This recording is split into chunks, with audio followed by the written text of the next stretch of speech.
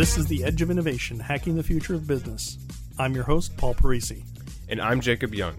On The Edge of Innovation, we talk about the intersection between technology and business, what's going on in technology, and what's possible for business. Hello, everyone. This is Paul Parisi with The Edge of Innovation. I'm here with Ed Alexander of fanfoundry.com. Hello, Ed. Hey, Paul. It's nice to be back again. Thanks for inviting me. Things must have gone well last time, I guess. Well, yes, exactly. Yes, we've had billions and billions of listens just of our episodes, so I don't exaggerate ever. But I thought we had a great discussion on all things sort of marketing in the digital age.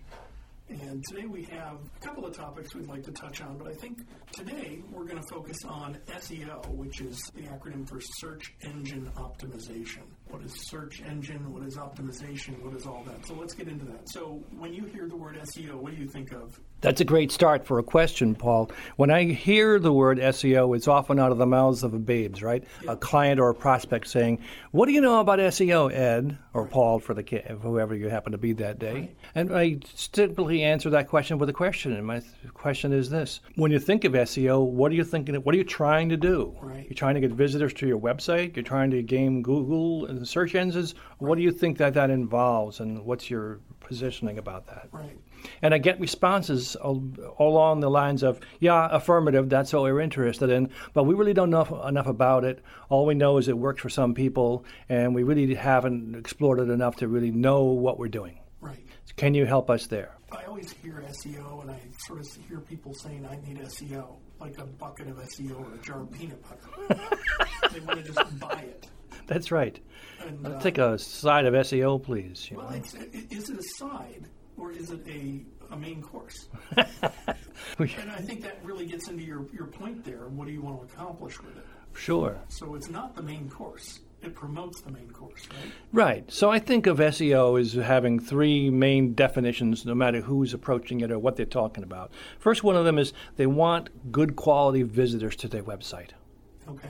Notice I said good quality, not quantity, because I don't think anyone wants to be inundated with interruptions from people who will never buy. So you want to talk about quality traffic. You want the right people to be knocking on your door. And the second one, closely following that, is quantity of quality visitors, right. A large number of quality visitors. Right. So splitting hairs, but you get where I'm going with this. Yeah. And the more people hear about that, the more they shake their heads and say, yeah, that's more like it. Right. I want quality visitors, and I want lots of them, not just lots of visitors. Sounds right? Good. And then, of course, I also want that just to happen on its own. It has to be organic. And whatever effort I do, whatever levers I pull, I'd like to have some kind of a multiplier effect, because we all have the same 24-hour clock. I can't scale my attention in time and have a balanced life. So how do we scale it?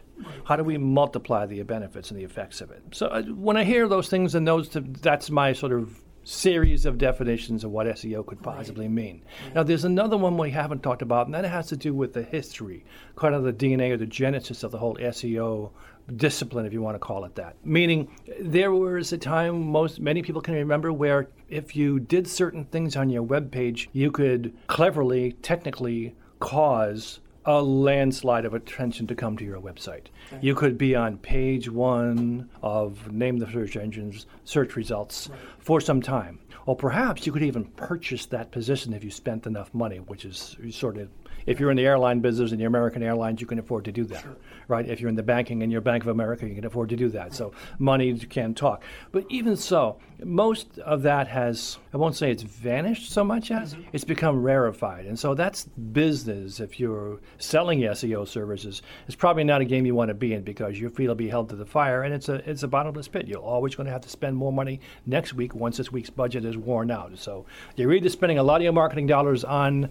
gaming the ads to show up on a position on the search engines, or you're really trying to attract the right quality audience, period. Which game would you rather play? Which one's more evergreen, frankly? Right. Certainly not the budget buster where you're buying an ad. Mm-hmm. Right. So I don't really include in SEO the notion of buying advertising. It's a related manipulation technique. Exactly. It's a related but separate topic. Right. So what are the things you can do if you don't have a budget, a $1 billion budget, that will at least generate quality leads? Right. And over time, with a tenacity and persistence, quality flow of leads into your business. Well, there are some things you can do, and they're basics. And when I think of basics, I think of starting by researching your topic well enough to get an idea of how it's regarded. Okay. There are pretty easy tools if you're in business and you don't have a big budget. You can do things for free. You can use Google Trends. Mm-hmm. I love Google Trends because I can research the right approximate title to use for a blog article. So, okay, you mentioned Google Trends. Yes, thank you. What is Google Trends? It's a free tool. It's available from Google. You can just search on trends.google.com or just use Google search engine or Bing or whatever and search on the key phrase Google Trends and it'll pop up. It's a website. Okay. It's a free What website. What do I do with it? Think of it as another search engine that gives you an additional layer of intelligence. So if I'm selling shoes, I can go into Google Trends and type in shoes? You can start by typing in shoes, but you and I know that a single word like shoes is a bit broad. Okay, think so long let's say tail. shoes. Yeah, think long tail. Think phrase and think multiple Okay. words. So let's use shoes for an example. Yeah. Maybe it's snowshoes, and you want to look at the trends in people searching on the word snowshoes over time. Has snowshoeing, for example, you can ask yourself and pose the question, has snowshoeing become a more or less popular pastime in the winter? Were more people searching on snowshoes last winter than the winter before? Can you see that? What are the it's trends? search traffic. Sure. So it allows me to say, okay, there were 1,000 last year and there's 50 in June. It's almost. Uh-huh. If we look at Google Trends right now, if you close your eyelids and the graph on the back of my eyelids shows me a trend graph, not numerical, but simply a trend line that shows me on a seasonal or calendar-wise, date-by-date, slice and time basis where the ebbs and flows and peaks and trend lines are. Does it have any magnitude? It typically uses a 100% factor saying at some point in time this was the highest amount of search that ever occurred. Okay. Maybe it was last year this time, and that becomes your 100% point. And anything has been either 50% or exactly 20%. right, exactly But right. it doesn't tell us that there was one search or 1,000 searches. Correct. It never tells you the count of searches. Okay. It tells you the trend over time, based on a base of 100, which is the highest or low of whatever it is you're trying to search on and measure. So if you see a trend line that says, 2 years ago, only 50% as many people were looking for snowshoes as are looking for it today during this winter season buying snowshoes. That tells me that maybe if I'm a retailer and I'm in the outdoor apparel business, I may want to think about stocking more snowshoes this time around than last year and making sure people know that I have that product Okay, so that I can sell more of what people are looking to buy. I see. You're meeting the market based on what it's telling you its trend is. Okay. Likewise, on converse, if you find out that the trends in snowshoes has sort of gone down a bit, you may want to hedge the bet and say, I'm not going to pre-order too many snowshoes this year, only because that's inventory not paying its rent on the shelves in the back that I could rather fill with a more popular item. Sure. So a retailer can make some judgments about their inventory and their forecast sales based on what they see happening in the snowshoe world. And does it go back more than a year? You can slice it by a year, 2, or up to 5 years. Okay, so I can look at periodic events. So every December, snowshoe searches goes up. Mm-hmm. So now I'd say, okay, so we're talking about search engine optimization. Yeah, and specifically about Google Trends as a tool. Right, but here's the thing. This is where I think it gets fuzzy for people, is we're not really optimizing the search engine. No, we're not. Optimizing our website so the search Thank engine you. likes it. Exactly right. You're not gaming the search engine. Well, you're I like trying to, sure. Well, what you're doing is making some reasonable assumptions based on historical data that you can have access to Okay, so through this is Google. good. So let's break this down. Yeah. I have a website. I'm an attorney in a community. Mm-hmm. And I want everybody that's going to have a personal injury lawsuit, I want them to come to my website. Now, maybe it's personal injury with not a motor vehicle, something strange, so maybe it was electrocution. You specialize in electrocution cases. That's a lot easier to, I would imagine, manipulate the search engine on than it is on personal injury. Of course, because electrocution, along with personal injury as it paraphrases, might give you a greater level of intelligence. Okay. And you've played right into the segue of the next thing that's available on Google Trends, which is, if you haven't seen it, folks, ever, is a series of similar searches performed by people looking on the same topic. Okay. You can learn approximate fuzzy matches of other kinds of similar searches that have been done that are in the same realm of topic that you've searched on. And you might even discover there are are some clever or more likely suspect ways of searching that seem to yield either better results than you've gotten using your search or different results that are worth knowing about because they pertain. So let's, for now, as one of our sort of proxy examples, use a law firm. Sure. For whatever you think about lawyers, let's just figure out how they would market themselves with search engine optimization. So you have an attorney that has 3 attorneys in it. They all have good degrees from good colleges. They have some good referrals on there, or testimonials, I guess, would be a good thing. They have a picture of their office and their phone number and a contact form. What's next? What do I do? If I come to you and I'm that attorney and I say, gee, I want to optimize so that I come up in the town I work in. 2 parts to that answer. One has to do with location-based, because you can say personal injury lawyer, Beverly, Massachusetts, and if your address is on your website and say the footer, so it's stamped on every page, it increases the likelihood that a person looking for a personal injury lawyer in Beverly will find you. Okay. So location is certainly part of it. Your example earlier, Paul, having to do with the specialty, electrocution, personal injury, then means that your content on your website can be made more relevant if you write and speak authoritatively about your expertise in handling electrocution cases. Okay. If you've got that kind of case work, and it's the example you gave, the proxy example says, I've had a few of those cases, and I'm gathering a body of knowledge about that. That makes me a de facto something above rank amateur and approaching expert designation in that subject. So why not create that authoritative voice? And so helping people find you means having relevant content. Okay. So guess what? We're talking about blogging. We're talking about case studies. We're talking about getting content that's relevant to that topic on your website. Okay. It could be a PDF of a case example. It could be a blog article surveying industry trends. It could be anything that's useful for a person who's searching for information about that to get the impression that you know your stuff in this topic. SEO? Sure it is. It's organic. Yeah. So I go and write a blog post. It establishes domain authority. It establishes your authority and your website's domain's authority on that topic. Which the search engines like. Exactly. Okay. So let's talk about the next sort of step in that. I write a blog that says, we just helped this family who their son got electrocuted doing this and this and this, and it's a compelling blog. If I put that up, is it just going to be magically found by everybody? Magically, no. However, over time, and this can take weeks or months because the bots of the algorithms have to crawl, and so search engines are quite busy with the billions of pages that are available. It takes some time for that domain authority to establish itself. You can promote it, but at least be aware that over time, people searching on the topic will begin to discover you. How can you help matters? You can help matters by making sure your content is rich enough.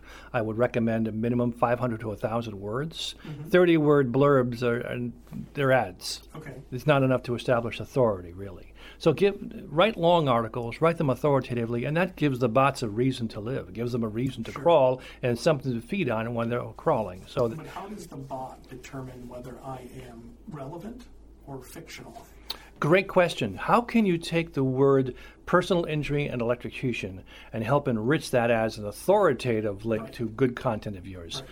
There's a concept that's not all that difficult to understand, but it's got a kind of a geeky phrase. It's called latent semantic indexing, or LSI, as they say in the biz, right?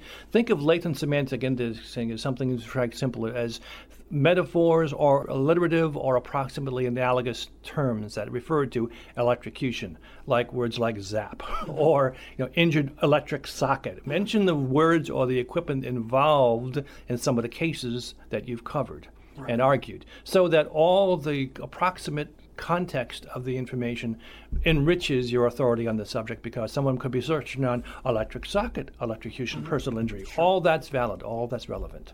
So latent semantic indexing, in summary, is nothing more than approximating the same subject matter without sounding like a robot when you type. Write in natural prose so it's conversational and accessible for readers, and enrich it in such a way so that analogous information can also bring them to you.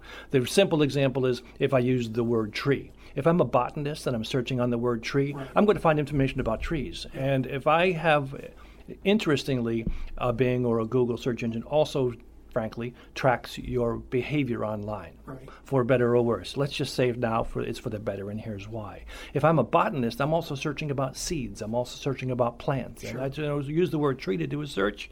My search engine, if it's been at all tracking my progress, knows I'm searching for plant-based results. If I'm a logistics person and I'm thinking about data trees, and I use the word tree in a search, it's probably not going to feed me information about trees and seeds and plants. Based on my search history, it's going to say tree. Oh, this is a logistics person. They've used searches on logic trees and on forced ranking and other kinds of statistical methods. It's going to start interpret the word tree as saying you want more like this. You want more, this kind of a tree result, not a plant. So we help ourselves along simply by making use of search engines, and they in turn repay the favor by approximating our intentions based on what limited information we give them. Okay. So that's latent semantic indexing.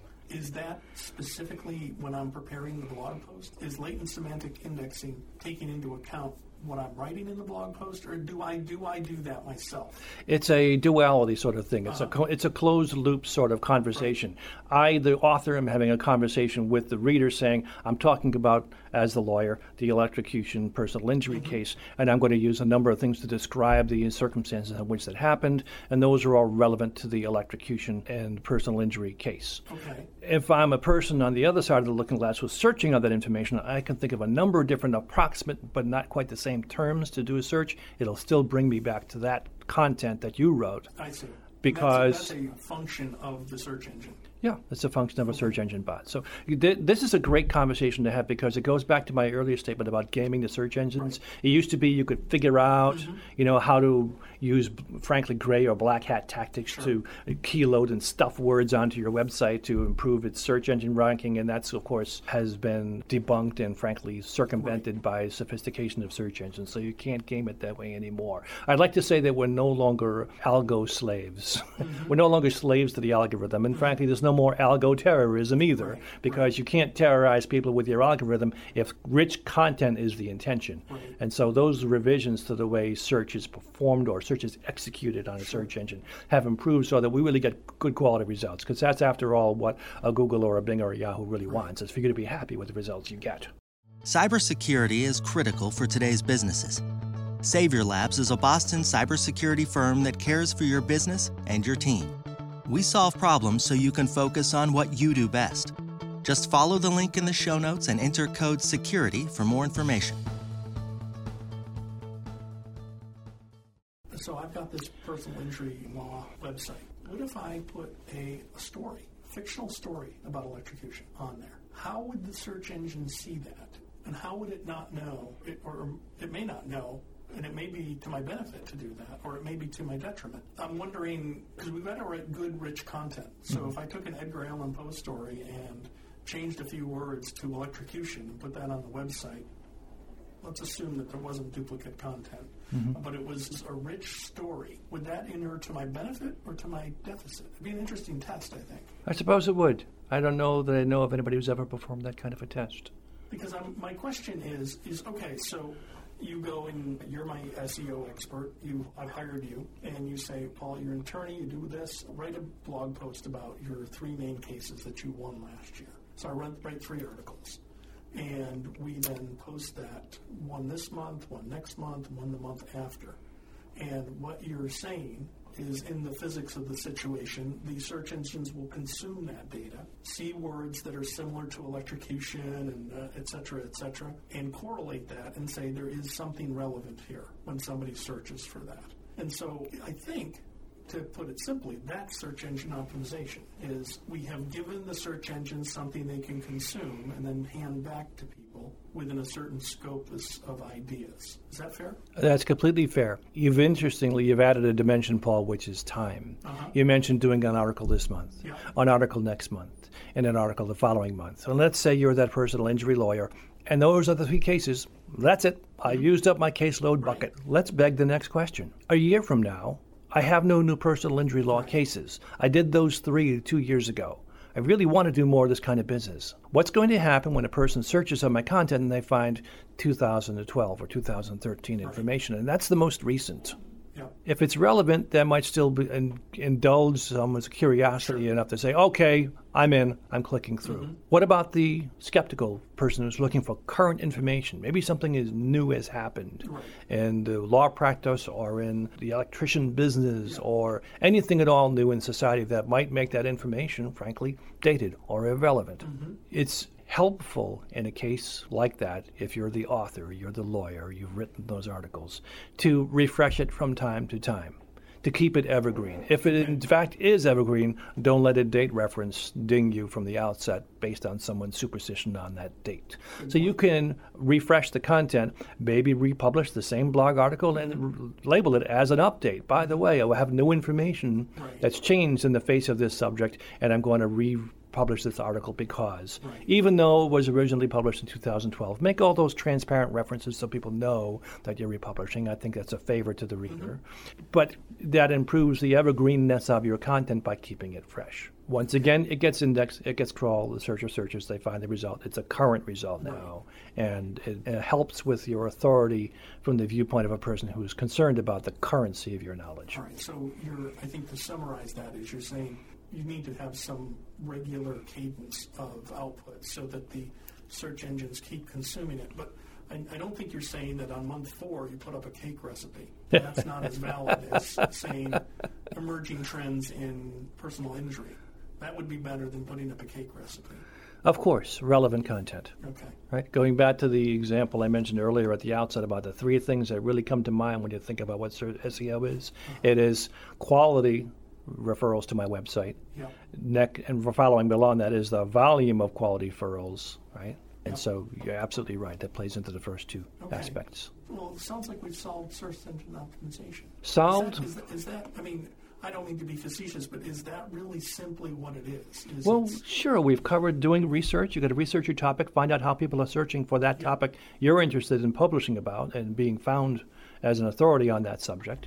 The second part is becoming an authority, not in any genuine sense, right? Publishing authoritative content because you deserve and you have that expertise, right? And then making it searchable by enriching it with analogous information and not write for search engines writing for humans as opposed to search engines. So it's authentic, it's authoritative, and it's human and inaccessible. Okay, so over time, that helps your search engine results. Will that necessarily lend you a page 1 Google search engine result? We talked about that a year ago when we last met, and we were talking about the same subject. And my answer then is the same answer now, which is I'm not sure page 1 search result is necessarily the answer for one other reason, and we didn't talk about it last time, and that has more to do with a temporary situation, but it's an anomaly, and that is we see an awful lot of other kinds of information appearing on our search engine results. What's at the top of page 1 of a Google search now? Ads. What's in the left sidebar? Ads. What's in the footer below the search engine results? Ads. You're lucky to see up to 5 organic results that match what you're searching on.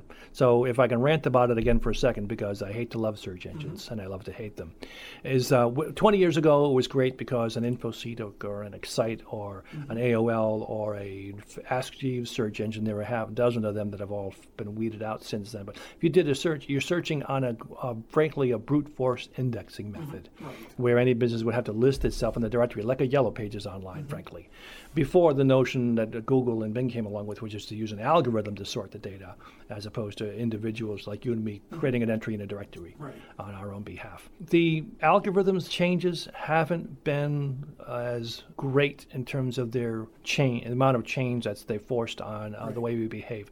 What has happened is our own search engine results are getting cluttered by for-profit. Okay. That's the game that people are competing in now. Frankly, I call it zombie search because their search engine results aren't always going to land you on page 1 if you're not one of the top 3. I'm not too worried about it. Most of us now have to click through to page 2 or 3 to get a sufficient result to actually see, the link we're really looking for, the content we really want to get to. Continuing on this attorney example. Sure. So they post something in November, in December, and January, 3 months. Is there an effective use of other blogs or getting people to reference you? That was always the holy grail, is to get inbound links. So first, is that a good thing? I can't see how it's a bad thing, but is it the best thing? Is that what you should be investing in? Great question. Link exchanges or inbound links is something that can happen organically if someone discovers you and decides to link back to you because you're their authority. Right. Buying them or manipulating or investing a lot of effort in hoping that some other authority will link back to you can be its own full-time job. Right. At the end of the day, you still have to make a buck running your business and plying your trade. So to me, it's like having an ad budget. You'll always spend more because once you spent it, to keep up the pace, you have to spend more. Yeah, of course. So it's a balance you need to decide to reconcile for yourself as a professional. Some amount of link exchange could happen over time just based on you being the authority as long as you have. I'll give you an example. I'll use my own business, but I'll make it an analogy for the lawyer as well. When I write a blog article, I make it a habit since I'm no genius and I'm usually referring other authoritative sources to help support whatever position I'm taking in my blog article or the advice I'm getting, I'm going to refer back to either a customer example or a white paper or a think tank or some other kind of authoritative source, or frankly, another piece of media publication that has been fodder or food or input for the blog article I'm writing to you today. Well, I like my readers to have access to the authoritative source, just not because I don't believe I'm worthwhile, but only because if a person wants to read more about it, why not make my blog article be the jumping off spot to go find more depth on that particular topic? And I live link to it. But I also put the directory at the bottom of my blog, and I link outwards to the source I'm referring. So I do more outbound linking than inbound. The cool thing about that is anybody who's worth their salt doing SEO does a search on who's linked to their website. Then people discover that the Fan Foundry blog has an article that's referring to them because of the context in which it appears. So my ethical goal is, of course, to make sure that whoever I'm linking back to is worth their while. I'm not milking their URL as a link to me or a way to get attention. I'm doing it because I'm helping the reader. My intention is for people to help find good information. Sure, that's the top level reason. But is there any hope for a quid pro quo? There is hope because it's happened. Okay. It's happened for me. And that is a legitimate hope? Absolutely. Okay. Absolutely. So these links might engender backlinks. They might engender backlinks, but I'll make you no promises. Right. What I can say, though, however, is that I've been discovered, frankly, for some of my writings, by other authoritative sources who said, hey, geez, wouldn't you like to do a podcast with us? What are the chances, right? Maybe you'd like to speak at our convention. Or we have a client need that we can't solve, but you apparently can. Sure. It's paid off for me. I see. In all three of those ways. Oh, cool. So it's not necessarily the link building, which is the end goal. The end result is, are you providing benefit and some value to people that they'll in turn either compensate or recognize for you for doing that. Okay. That's the fondest hope I can have for anybody, is they're being beneficial to others. It's the old Boy Scout of me rising to the surface. I was in Boy Scouts. We've been talking with Ed Alexander, fanfoundry.com, and you'll be able to find more information about Ed and his company in our show notes, as well as links to some of the resources we've talked about. Thank you very much, and we look forward to you next time on The Edge of Innovation.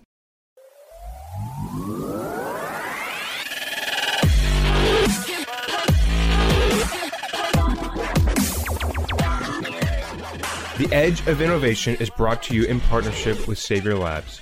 Savior Labs exists to help businesses mature and strategize for the future. Learn more about Savior Labs at saviorlabs.com. Thank you for listening to this episode of The Edge of Innovation, Hacking the Future of Business. For the show notes and more information about Paul, please visit paulparisi.com. The Edge of Innovation is produced by Jacob Young in conjunction with copious amounts of coffee. Music on today's episode was from bensound.com. Paul can be found on Twitter at pdparisi and on LinkedIn at linkedin.com/pdparisi. This episode, like all our episodes, is transcribed and available at paulparisi.com. Thanks for listening, and we'll see you next week.